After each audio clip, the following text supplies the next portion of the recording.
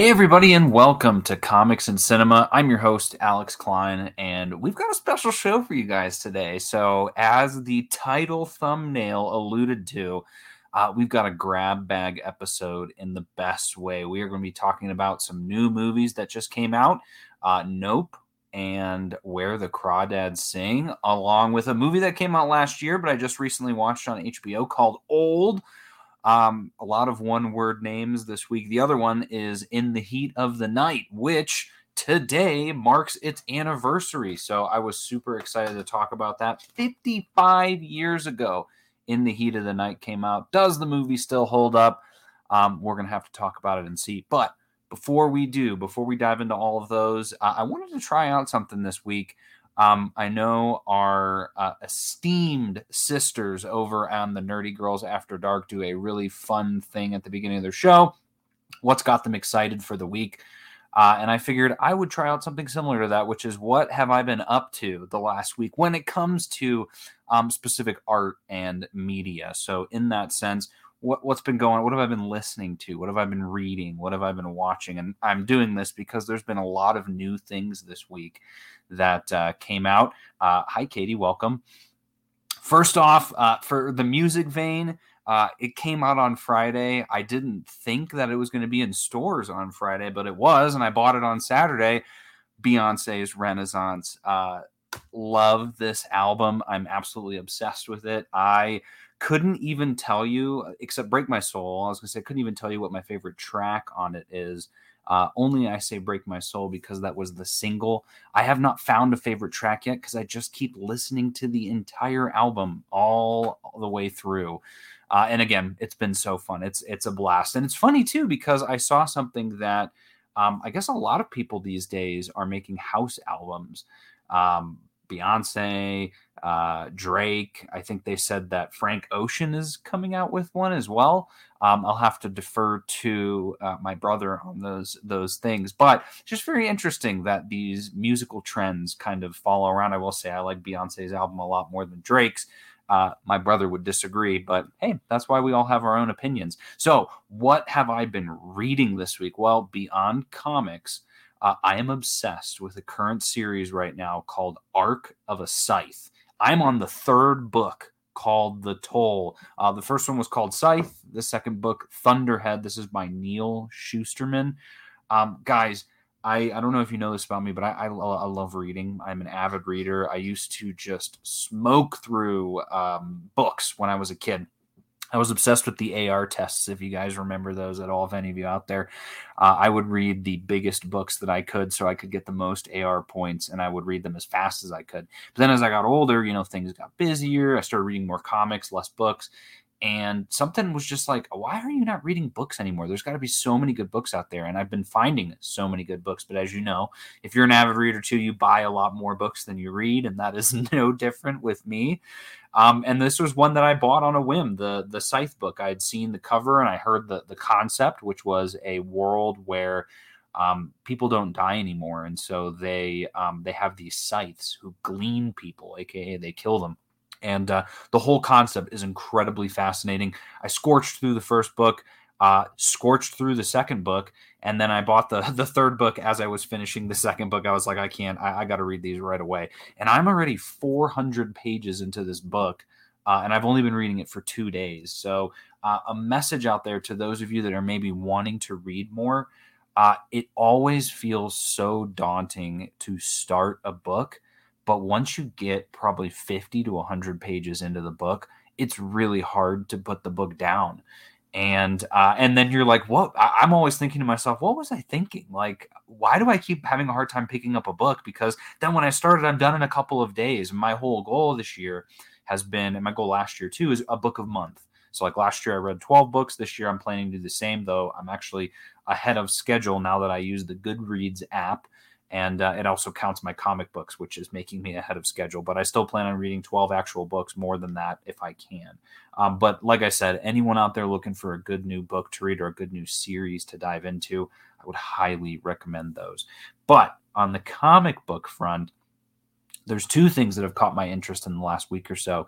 The first one was a random buy when I was at Second and Charles over the weekend, same time that I was grabbing that Beyonce album. It is all new, all different Avengers. This is a deluxe edition hardcover.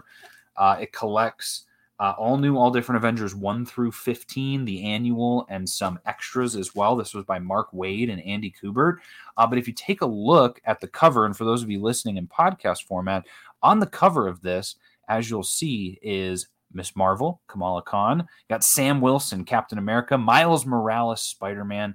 I believe that is Tony Stark, Iron Man, though it could be Riri Williams. I'm almost positive it's Tony Stark. You've got Thor, Jane Foster. You also have Vision and Nova. So if you're wondering, what the new direction of Marvel is, in terms of a lot of the characters they've been introducing in the shows, these comics may give us an indication of where things to come. We talked about this on the last episode, that the champions, who are those younger ones, Miss Marvel, Miles Morales, Nova, they even have a whole arc where they're fighting against the High Evolutionary with the Avengers, these current Avengers. So I'm very excited about that. I've read this in the past. I just picked this up, but man, guys, find your local half-price books if you're lucky enough to live in a state where you have that. A Second and Charles, any place where you get discounted books. This one goes for $34.99. I paid $17 for it, plus got 10% off because there was a deal going on the weekend. So you can always find these books, these stories for a cheaper price than what they say on the cover. No different than this one, which is going to change your guys' life. This is X Lives and X Deaths of Wolverine, another deluxe hardcover that is by Benjamin Percy, Joshua Cassara, and I believe Ricardo Vincente. I'm going to get the name here in just a second. Federico Vianciniti. Amazing art on all fronts. We already knew Joshua Cassara could deliver from his stint on X-Force. Federico Vincentini, I apologize. He's an Italian artist. I should know that. I'm a little Italian myself. It's incredible. This essentially is the stepping stone after Jonathan Hickman's Inferno. So this, in a sense, is like the sequel and the continuation of that main X-Men storyline. So if you guys remember, spoilers, and again, this story too, amazingly enough, is fully available on Marvel Unlimited. So you can read it all. It's 5 issues of X Lives, 5 issues of X Deaths. And the X Lives portion is Wolverine. The situation here is that someone is trying to kill Professor Xavier, Charles Xavier, in the past, and it's Omega Red, with the help from, and we called this, if you guys listen to the, I think it was the Inferno storyline. I had a guess in there that Mikhail Rasputin was going to be a huge problem going forward for the X-Men based on X-Force series, and I was right. He is in this story, and he's kind of the mastermind behind some of these things. And I won't spoil too much about this, but to say that in X Lives, they use that same classic Days of Future Past trope to send Wolverine back into his consciousness at multiple points in time throughout his life to try and save Professor Xavier, which is awesome. We get to see him way back in the day when Professor Xavier is being born. And Wolverine's still kind of an adult. We see Wolverine as a teenager when he's teaming up with Professor Xavier's dad, which was amazing. And again, the art on this was absolutely incredible. But we see him in Vietnam, so kind of like a Logan Through Time, if you guys remember that from Wolverine Origins or X-Men Origins Wolverine. I still really like that movie. I will always defend that movie. It's not a good movie when you're looking at it with a critical lens, but it is a very fun movie to watch nonetheless. And then the X Deaths.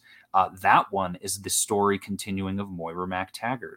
So if you remember what happened to her at the very end of Inferno, she is no longer a mutant, and she's almost looking to become more robotic, which is ironic because she's trying to prevent that in her prior lives. But at this point, she is pushed to her breaking point. And I love this because they make Moira MacTaggert a villain in this series. And it's not even like well, Alex, it's a spoiler. No, this is like a slow burn. Is she really a villain? Everyone is out to get her. It makes sense that she would be a villain, sort of thing. And by the end of it, we have no idea what she's going to be doing next, which is crazy. A lot of prophecies coming true from the prior series. And just holy cow, like I said, incredible story and a breeze to read. Again, this one, if you're looking to check it out, I would highly recommend doing so first on Marvel Unlimited.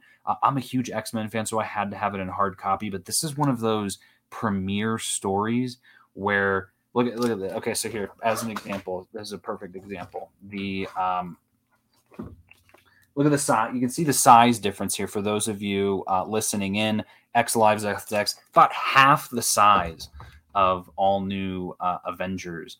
And All New Avengers was $34.99. This one is $75.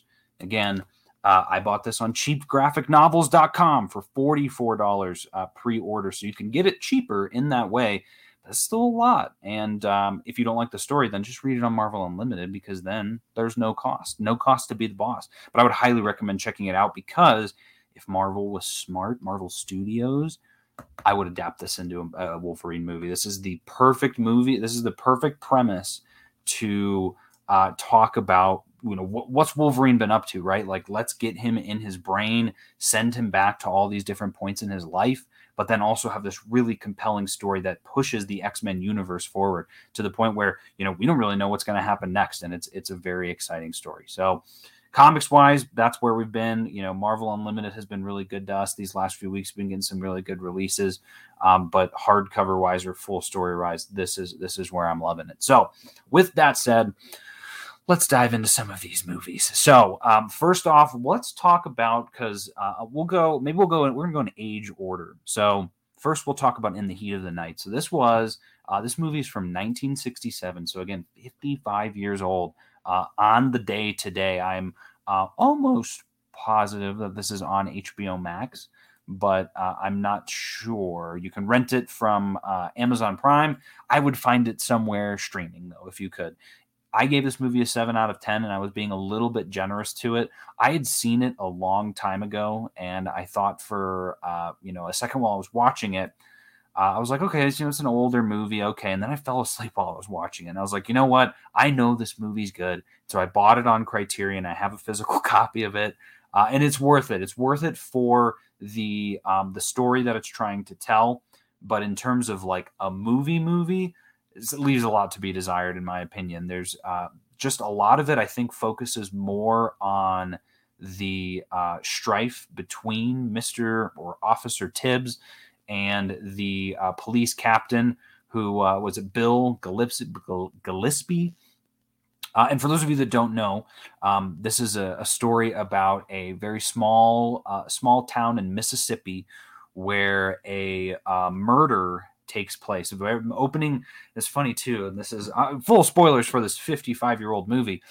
We see the killer in the first scene, and I got to tell you guys, I knew that it was the killer from the minute I saw him, because I was like, this guy's acting really weird. He's probably the murderer. Like, I wasn't even, trying to sleuth it. It was just me joking. I was like, yeah, he's probably the murderer. And then it turns out he was the murderer. I was like, yeah, of course. Like, he was acting so creepy in this first scene. But regardless, the police find a dead body in the middle of their town square, I guess you could say, in an alley. And they're like, oh, we need to go find who did this. And in classic fashion, the cops are scouring the area and show up at the train station where our hero of this story, Sidney Poitier, is just sitting minding his own business. But again, being a black man in Mississippi, is immediately arrested and taken in. And again, complete eye rolling in this day and age, and also kind of an eye roll too to think that this stuff still happens in this day and age. But the irony in this story is that Sidney's character is a cop. And so he's just playing this so cool. He is completely irritated and really mad, but he's trying to keep his calm. And he's like, he whips out his badge and he's like, do you not realize who I am, basically? And there's this one point too, there's a very famous line in this movie where the police chief's like, what do they call you back in your town? They call me Mr. Tibbs. It's a classic line. But so the irony even further on top of this, again, in this day and age, this just like during this time, I feel like this movie was a kind of a crack in Hollywood to show more stories like this of, police bias and racism in southern states and all states. But today, if this movie played, you would be like, oh, this movie is so on the nose, and like, oh wow. And part of that is because it just, like, some of the ironies of this, of like, he's a police officer. Oh, of course, the only profession he probably could have gotten away with. Any other way, he would have ended up in jail. So they're like, let's make him a cop. But then he's like, if you don't believe me, here's my precinct number, call my boss. And the guy's like, yeah, I think I am going to call your boss. And he calls him, and then he comes back in and he's like, your boss wants to talk to you. And his boss tells the police chief that Virgil Tibbs is the best, like one of the best homicide detectives that they have, that he is like the best. And so they're like, why don't you stay and help them solve this crime? And Tibbs is just like, not having it, right? I mean, like, why would you want to help out the people that were just trying to arrest you and throwing slurs at him, being very rude to him? And it just is insane to me. But he ends up agreeing to it because, in classic fashion, the police chief basically says that, the reason I think you're going to actually do this is because you would not miss a chance to show all of us up and show how dumb we all are, basically. And he's like, you're right, I'm going to do that. And he does do that. But then the other frustrating part about this film was the complete ineptitude of the police force, which again is made on purpose. But when you're looking at it from a storytelling perspective, again, in today's, I would like to think that a lot of stories today in film are a lot more complex than they were back then, right? You still have your greats, right? And this movie, 1967, this came out 2 years before 2001 Space Odyssey. 1 year, 1968. So you've got there are movies that are out, they're not common, but there are movies that are out that are like, whoa, this is a mind blower. This is, a Christopher Nolan type of movie from back in the 60s. This was not one of those movies, because the entire premise from that point of, I'm going to help you guys solve this murder, is literally him just doing his job, investigating things, going out and talking to people, and the police unit arresting the wrong person every single time without consulting him. So they arrest someone else, and he comes in and he's like, it can't be this guy. This guy's left-handed. And they're like, oh yeah, you're right, he is left-handed. But then they're like, no, we should keep him because the wife, the widow of the dead guy, we want to give her closure. The widow is like, how dare you? She's like, and I swear, if you take this man off the case, you are never going to hear the end of it, because there's a long story there of, funding the town and all of this stuff. And that's what it ends up being too. There's a piece of that as well. But, and then the next one, they arrest another person and yada, yada, yada. No, it wasn't this guy because, X, Y, and Z, he wasn't there at the time. He was out of town. How did you not know that? And so, in my eyes, which are rolling at this point, I'm like, we get it, right? The inept white police force in Mississippi, of course, they're equipped to solve this murder. And by the end of it, we find out too that, again, this murderer, who, if you're going to watch this movie, you'll now know is the person from the first scene. I won't reveal which one. There's two of them, but it's not even like a calculated political move. It's like this guy, he even explains himself at the end. It's like a really flimsy explanation of why he killed this guy. And you're just like, okay, cool, awesome. But like I said, the message behind it of racism in the South and not judging people by the color of their skin and realizing that every person is a person still stands true to this day. But there are a lot of other movies that are doing a better job at sharing that sort of story. But I think, and I can't confirm, I wasn't around back then, but this was one of those movies that I think turned the tide in that regard. So this is one of the ancestors, I guess, of those types of stories. And so in a way, we needed to have this movie. And again, so that means it wasn't a bad movie. I would highly recommend watching it during the summer. Again, it's called The Heat of the Night. It's a very heat-driven movie, I guess you could say. The settings are always outside. It's in Mississippi in the summer-ish. It's like early September. And there's a great In the Heat of the Night song that plays in the opening and in the ending. Great opening title sequence. I loved that as well. And again, Sidney Poitier did such a good job. I've seen him in a couple of things. This is probably my favorite thing I've seen him in, if not To Sir with Love. But yeah, so like I said, good movie. Is it an amazing movie? No. But if you are a film buff or a cinemaphile, you got to check this one out. You got to see what it's all about. So In the Heat of the Night, very good. Next up, we've got M. Night Shyamalan's newest film, Old, which is not a joke at. He's not joking on himself, saying that he's getting old or that his stories are getting old. Even though as I was watching this, I started feeling that way just a little bit. But this was a good one. So again, I won't. Actually, I am going to talk spoilers for this one because this movie's been out for a year. This movie is available on HBO Max. So if you haven't seen it and you really want to go see it, pause this show and go watch it. But if I'm suspecting right and you haven't seen it by now, you probably didn't want to see it. So maybe if I explain this to you, you will want to check it out. Certainly not a long movie, but it is a very hectic film.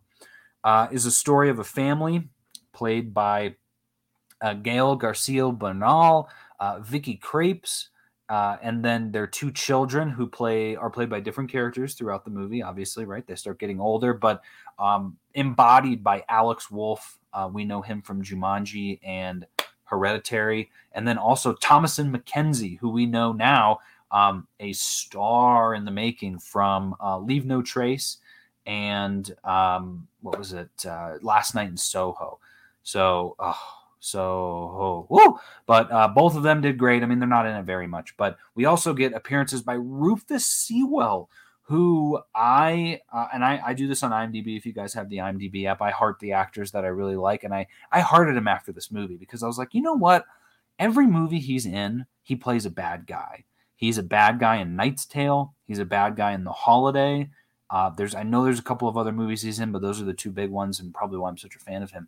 He's a bad guy in this movie in a sense too. But I was like, he does such a good job being a bad guy that you gotta love him. And so I did that. Abby Lee is also in this movie. She's from Lovecraft Country and also from Mad Max. We also get Ken Lung, who was for those of you that are keeping score at home, Ken Lung is from two very unsuccessful Marvel movies. He was in X-Men 3 as the guy who had the pins come out of his head, and then he also played Karnak in Marvel's The Inhumans on the show. He does a great job in this movie. And him and his wife, Nikki Amuka Bird, who did a great job too. And then there's this other guy on the island whose name is Aaron Pierre, who his character's name is Midsize Sedan, and he's a rapper.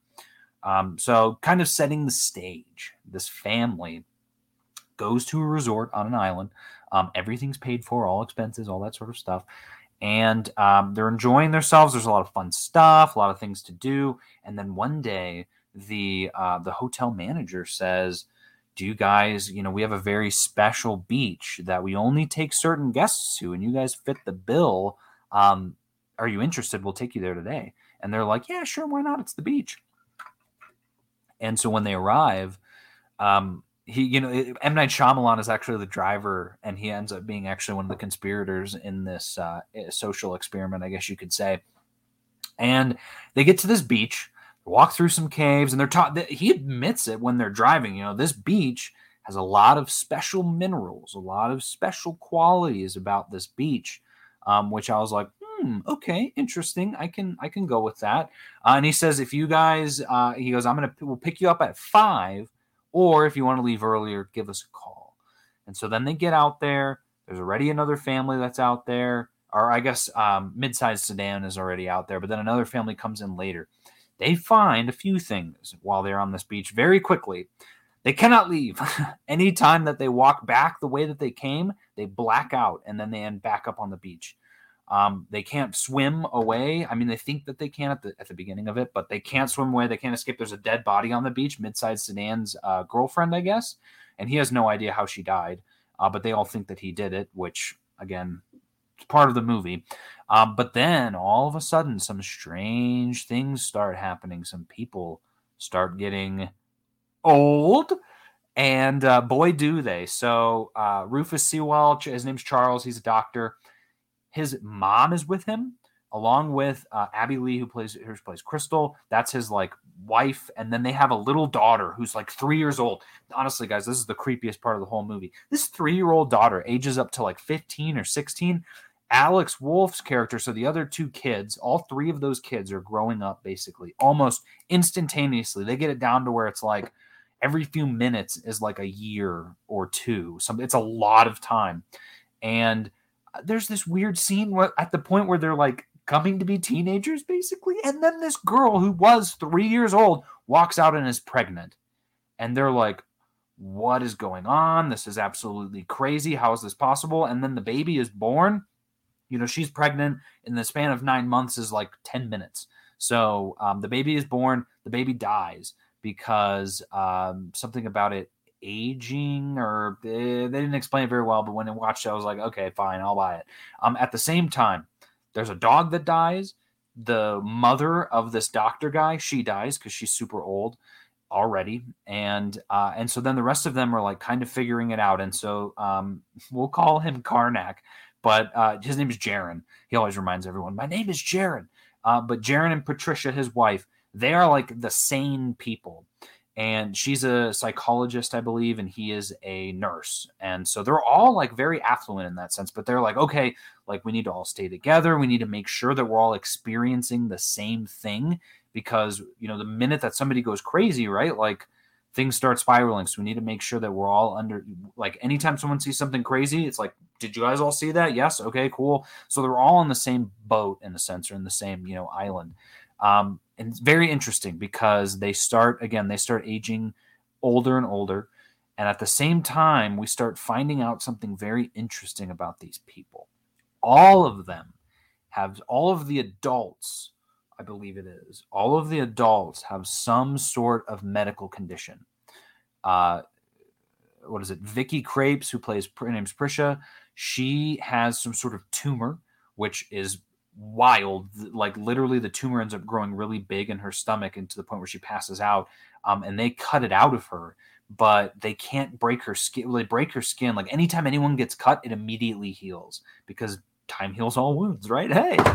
But she gets cut open, and then they're like having to hold the wound open to pull out the tumor. So she's healed. She gets fixed. She's like, oh my gosh, this is a miracle. But then it gets to this point where very, very sadly, she starts losing her hearing. Her husband starts losing his sight, and at the same time, we're starting to find out that their marriage is on the rocks, on the coral, as you might say, in this island. And but they're coming to terms with this and starting to. There's a great message in this movie. The message is better than the movie, which is to be in the present moment and to enjoy life as it comes, to not worry about the past, not worry about the future. It's going to come. Just enjoy the here and now, because again, they can't on this island. Everything is speeding up because when's the last time you said, I literally say this every day at work, the time is flying. Where have all the months gone? I literally told someone today that 2023 will be here in a week, which is kind of accurate. But this movie really epitomized that, of like, okay, we need to focus on what we have. And it's really sad to say, or to see these kids growing up. So you've got these people in like adult bodies now that are still like 6 or 7 years old. They don't know how to take all this stuff. They're freaking out.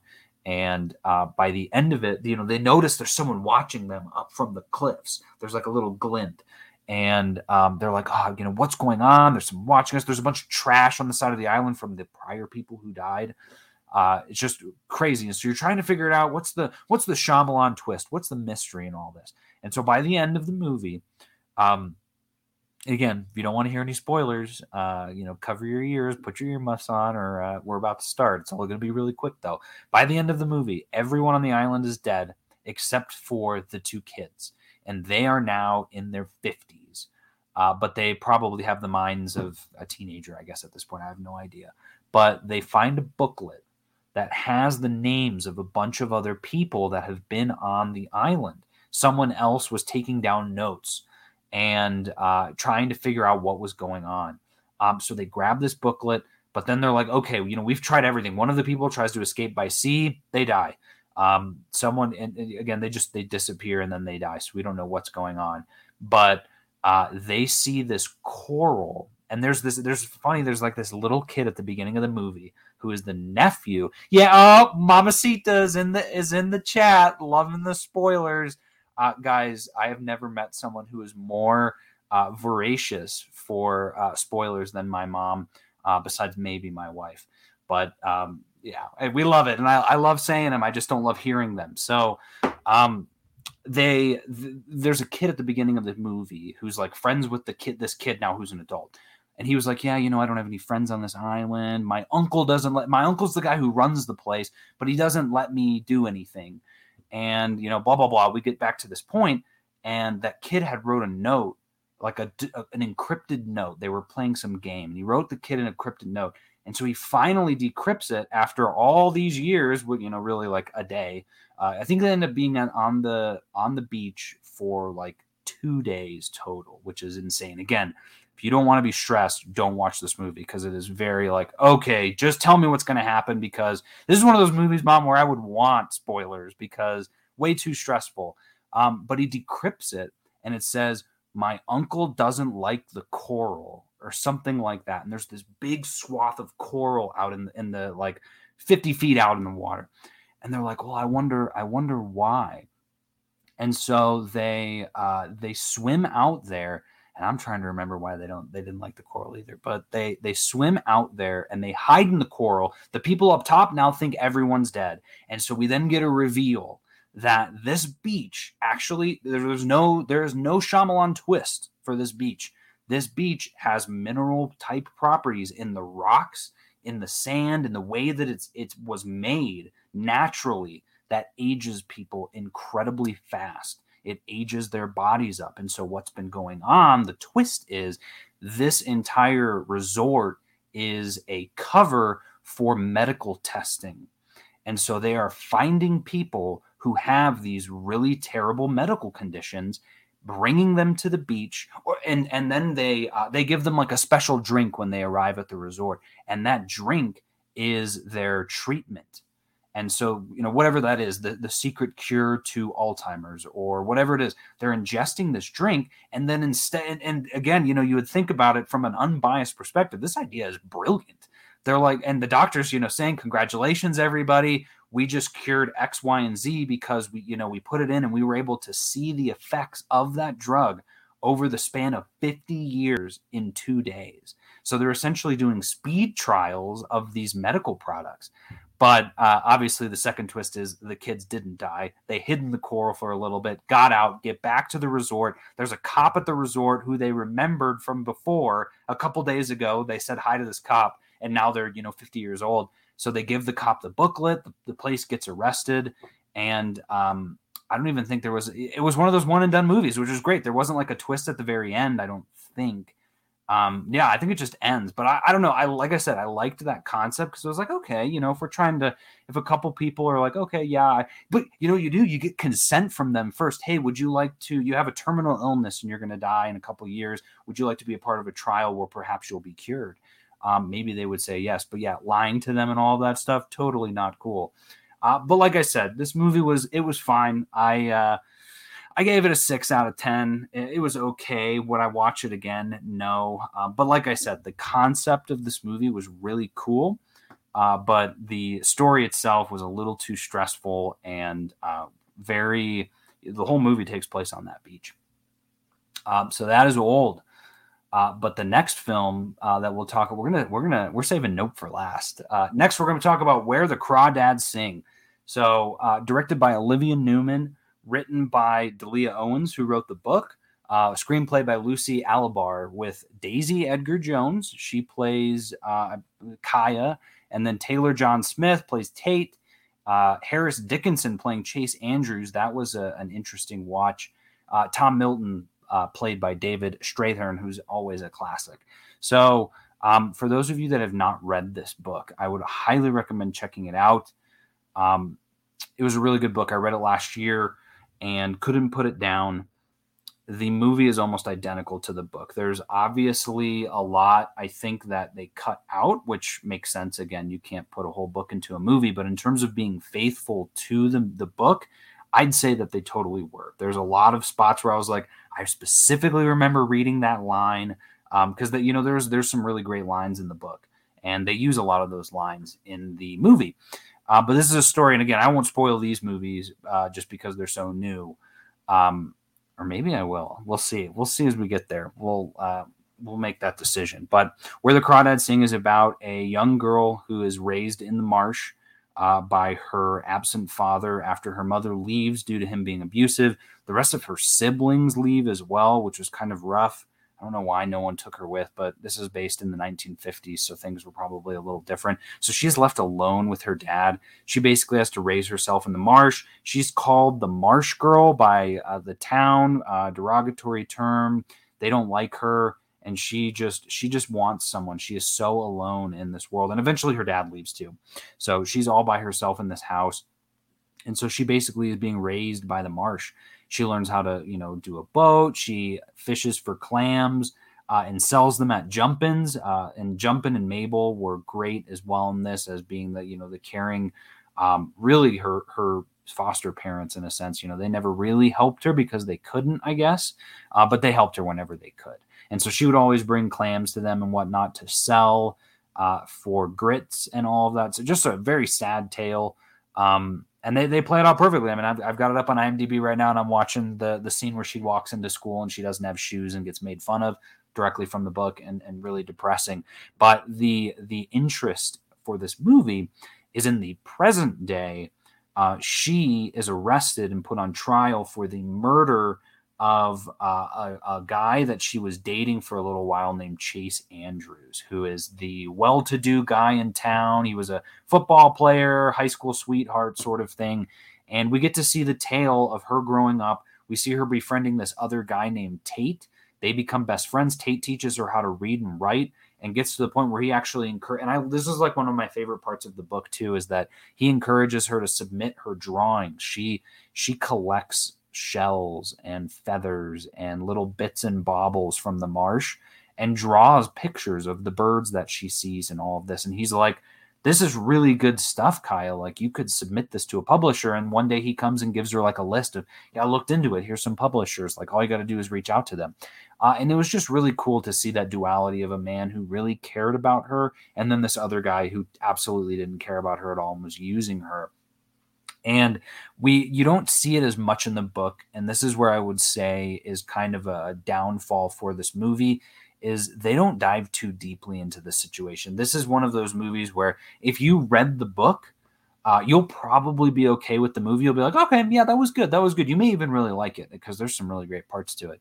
But if you hadn't read the book and you were going into this with a critical eye, you probably wouldn't like this movie because there's a lot of stuff that they don't explain. Like, they never go into Chase's backstory of what he was the high school sweetheart. All we find out at one point is that he's literally engaged to somebody while he was with Kaya, and she just gets so mad about that too. And it gets to a point where he tries to take advantage of her, and she kind of strikes back, and we get to see her the great voiceovers, just like from the book, when she's explaining, animals, they have to do what they can to survive. And so she, kind of escapes. But in present day, again, she's like, I didn't kill this man.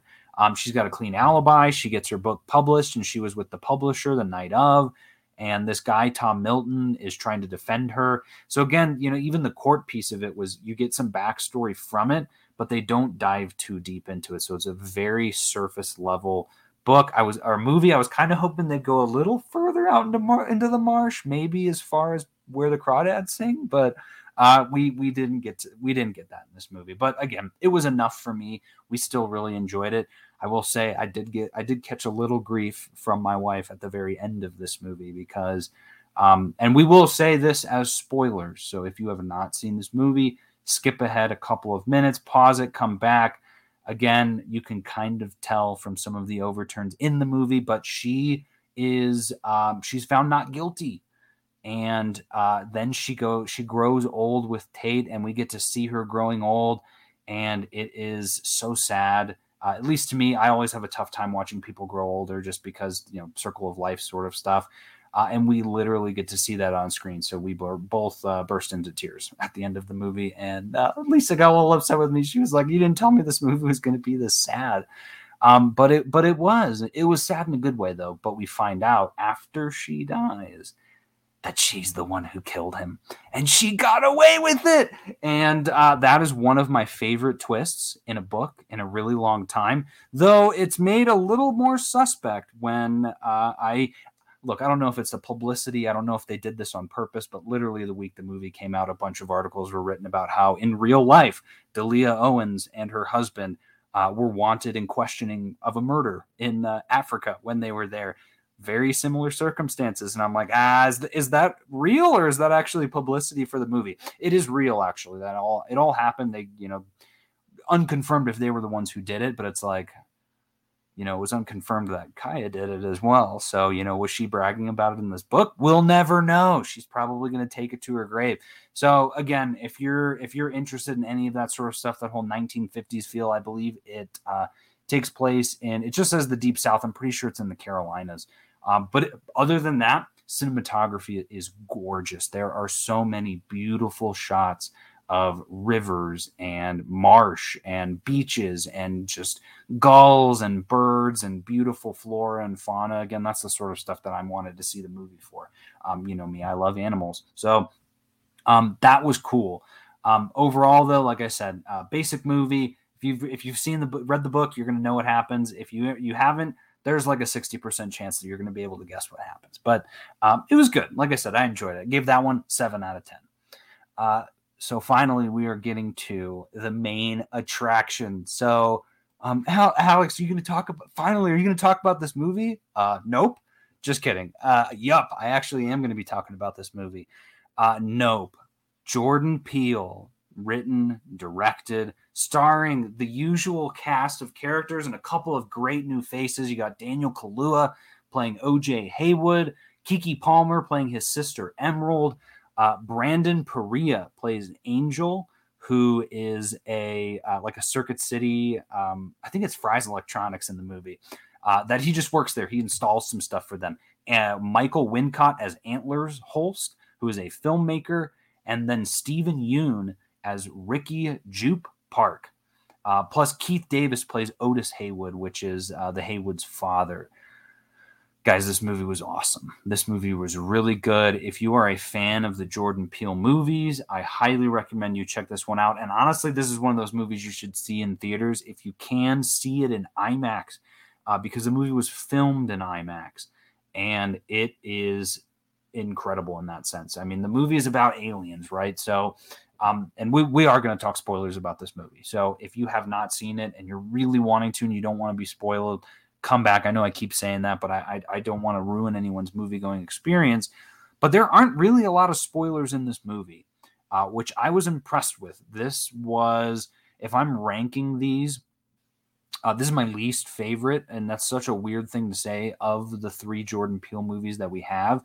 I still love this movie. It's just I liked the other 2 ones better. And I think part of that was because there's some wild twists in those movies, right?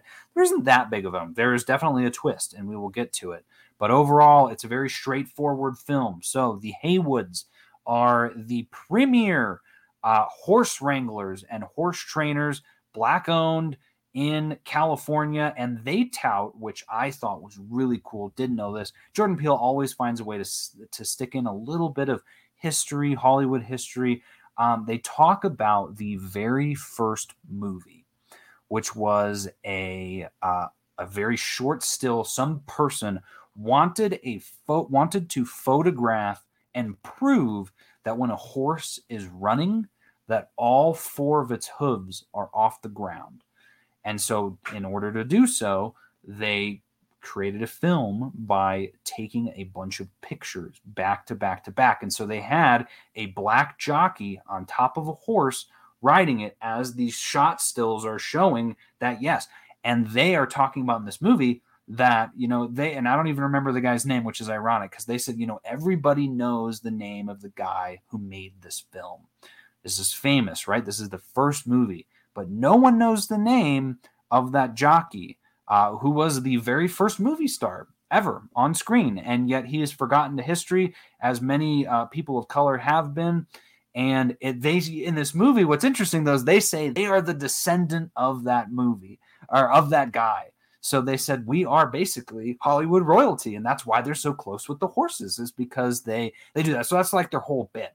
But the problem is their father's kind of the one who ran the show, and he passes away in the beginning of the movie from a really strange incident.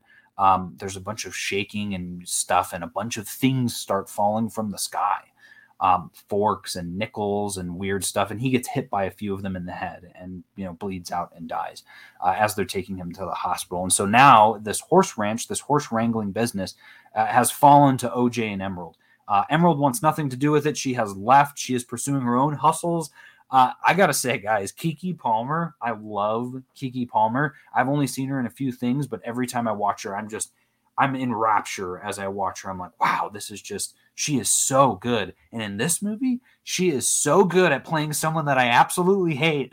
If you're looking for what are some of Alex's pet peeves, just watch Emerald Haywood. I do not like her in this film at all. In the beginning, she, her brother and Daniel Kaluuya plays such a stoic character. He does not talk a lot. He's very in his feelings. He is very quiet. And I think part of that's because of what happened with his dad, right? He was there with his dad when he died, but he's also was always a very calm kind of person. And Emerald, she is very outgoing, very fun, but is also very flighty. And so there's this really meant to be, I think, tense scene in the beginning when he's bringing the horse out on set and trying to explain to the people, how this works. Don't look the horse in the eyes. Do not do this. Don't do that. And they're not really even listening. And he's like, he's getting very distressed. But then Emerald shows up and she's late. And she's the one who was supposed to have done this. And so I'm like, okay, boom, tardiness. Nope, out of here. Maybe that's what we'll start doing, all the nopes for Emerald. So she comes up, she gives a great speech, again, explains the whole thing about the horse movie, and says, but then she also starts talking about all her side hustles. If you want some embroidery done, if you want this done, like, I'm your gal. And then she walks away and starts conversing with some other person on the other side of the set, and he's left alone again. And so I was like, nope, absolutely not. Like, get back over there with your brother. He needs you. But again, for her character, it made total sense because she doesn't really want anything to do with this anymore. She's moving on to greener pastures. She's trying to become her own person, which you can't blame, right? And I think OJ's kind of hung off on this because in a way he kind of wants to as well, but he's stuck with this now. He's stuck with this ranch in the middle of California. And so, and then there's an incident on set with the horse because no one listened, and it's like, oh, great. And so then we find out a little more at this point, and I'd point out too, the opening scene of this movie is this really weird scene with a monkey, and this chimp is throughout the film showing how there was like the show that we then find Steven Yeun's character, Jupe, was in that show. So it's this weird, 90s sitcom where one of the members of the family is a monkey. But then the monkey snaps in a scene and like kills some of the cast on live, taping. And he's hiding under the table as a little kid. And so, we find all this out midway through the film. But there's just this message that's going through the movie at this point. And I loved this too. I'm a big fan of chapters displayed on screen in a movie, and this one has it. The screen goes black, and it's the name of a horse from one of the horses in the farm, and there's like 4 of them. But there's just this idea with the horses, with this chimp sort of mini backstory that nature, you can't control it. Like, nature is going to just do its thing. You can do as much as you can to try and wrangle a horse, to break a horse, to film a chimp.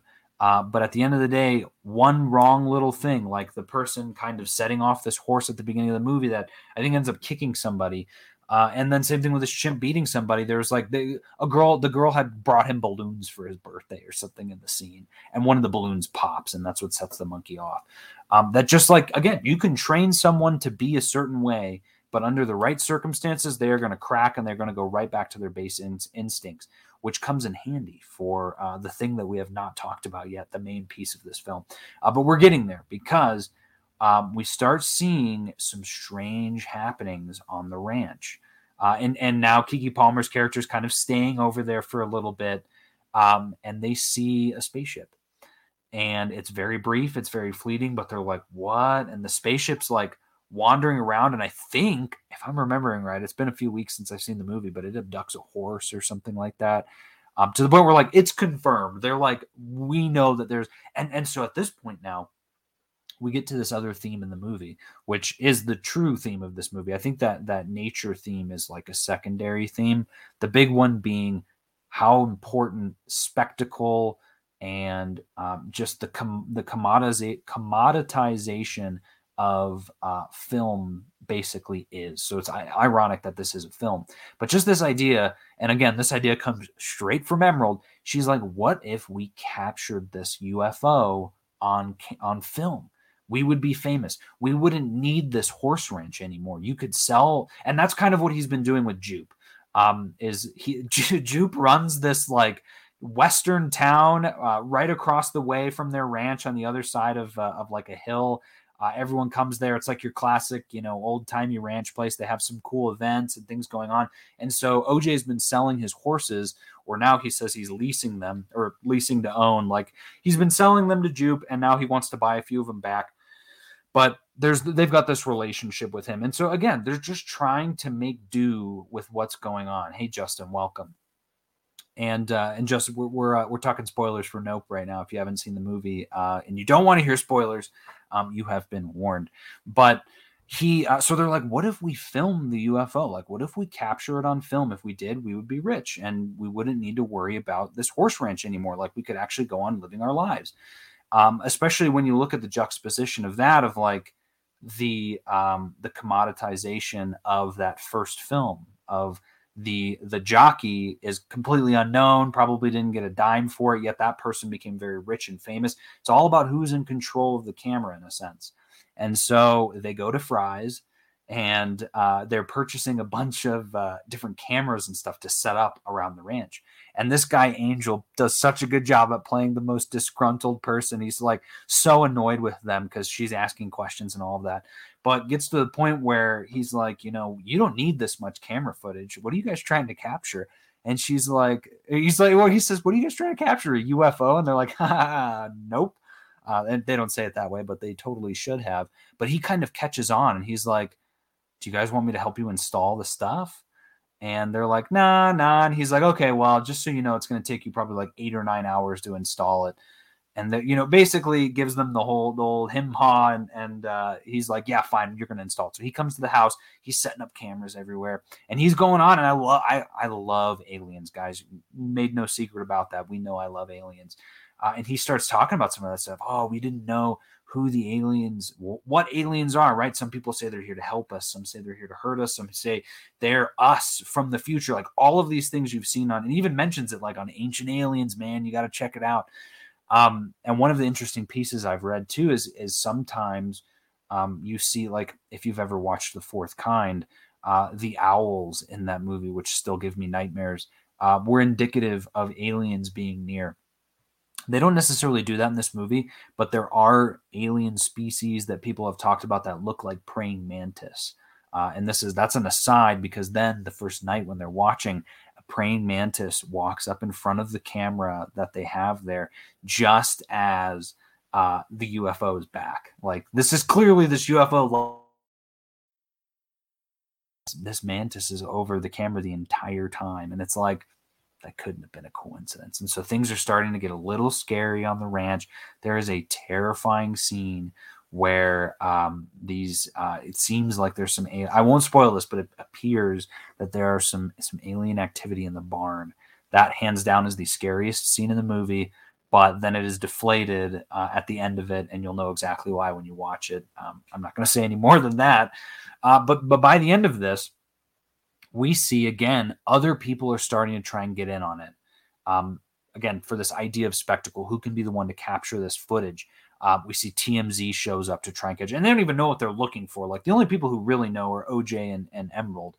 But they are trying their best to capture it on film. They even call this guy, Michael Wincott, or Antlers, who he was like the film guy on the movie at the very beginning, and are trying to get him to come to the ranch to film this stuff. And eventually word is starting to spread in certain circles. And so he does come to the ranch, and he's like, I believe, like, I'm ready to go on this. He even comes with a analog camera, one of the ones that you would have to kind of turn with your arm, because every time they try capturing it on film, the EMPs of the UFO or whatever are ruining all of the electronics. And so they've got like a whole thing set up on the side of the hill. Angel's involved now, like this whole bit. And I'm skipping some things. Like I said, I don't want to spoil the whole film. I'll just tell you some pieces of it. But like I said, the soundtrack in this movie is awesome. The music they pick. There's a lot of non-music. There's a lot of just emptiness when you're watching it, of just vast valleys. And like I said, in IMAX, the sky is just absolutely gorgeous. Like you're looking up at just you will never look at the sky the same again. They do a lot of work with clouds in this film. That was really impressive, very spooky in a sense. There's this bit where they're like, that cloud has not moved for days. That is the UFO. It's right there. But then we find out, and again, at the very end of this, this is a spoiler, but we find out that it is not a UFO, but it is actually a creature. So I guess you could say, yeah, but it is not a UFO because it is no longer an unidentified flying object. We know what it is. It is a crazy creature that, and I won't even begin to describe it because I feel like that's a spoiler, but it's really cool, honestly. And the way that the saucer looks is kind of like it's its eye. And so through this secondary theme I'm talking about, OJ figures out, we can train this thing. Not like, oh, great, here we go, we're going to get the next show. But they train it to follow it to follow him in a certain direction so that they can capture it on film. And so it gets back to this idea of like, and he even says it, even a monster can be trained, which was fascinating. And so by the end of it, though, again, there's mistakes are made, other things happen, and the footage is busted in certain spots. But there's this well that's at the Jupes Ranch that you can put a coin in and turn it, and it takes a photo of you looking in the well. And so, in ironic fashion, just like her ancestor, the guy on the horse, she is trying to capture on camera this creature, and only through stills. And that's basically the end of the movie. Again, there's some other pieces to it. Again, I don't want to reveal everything, but safe to say, it was a very satisfying movie. It was very eerie, off-putting. I was very nervous for a lot of it. And I know this movie will play better a second time because I know what's coming. But even the first time, I was just like, Jordan Peele has some sort of magic that he has now, in my humble opinion, he is up there with Christopher Nolan and, whoever it is that you would say, Edgar Wright, those people where when you watch their movie, you're like, oh, that's an Edgar Wright movie. That's a Steven Spielberg movie. That is a Jordan Peele movie. And he is able to do that. He has had 3 number one releases, number one box office releases, every single time. All 3 of his movies have been number 1 at the box office, and which is incredible, unheard of for a brand new person like this. But he has brand recognition now. So people are like, oh, that's a Jordan Peele movie? It's like a Marvel movie at this point. We got to go see that movie in theaters. We got to go see it opening weekend. And that's what happened. This movie did not do as well as Us. Us was insane. That movie did so good, and that one's still my top of the 3. But like I said, go check this out in theaters because it's totally worth it. It's a different movie. It's an original film. So there's no continuity that you need to worry about. There's no, what do I need to catch up on? There's literally nothing. And it's just cool. Again, if you're a fan of Aliens, if you're a fan of that old timey kind of like Once Upon a Time in Hollywood sort of atmosphere. And again, if you're a fan of Jordan Peele movies, you got to check this out. So that is my review roundup. And I'm impressed. We're right here hitting that just at under an hour. Thanks to all of you who tuned in. This was a fun live stream. I'm glad I got to talk about a bunch of stuff. We will be back next week, TBD on what the topic is going to be. I am still working that out. But thank you guys so much for listening. And for Comics and Cinema, I'm your host, Alex Klein. We will see you at the movies.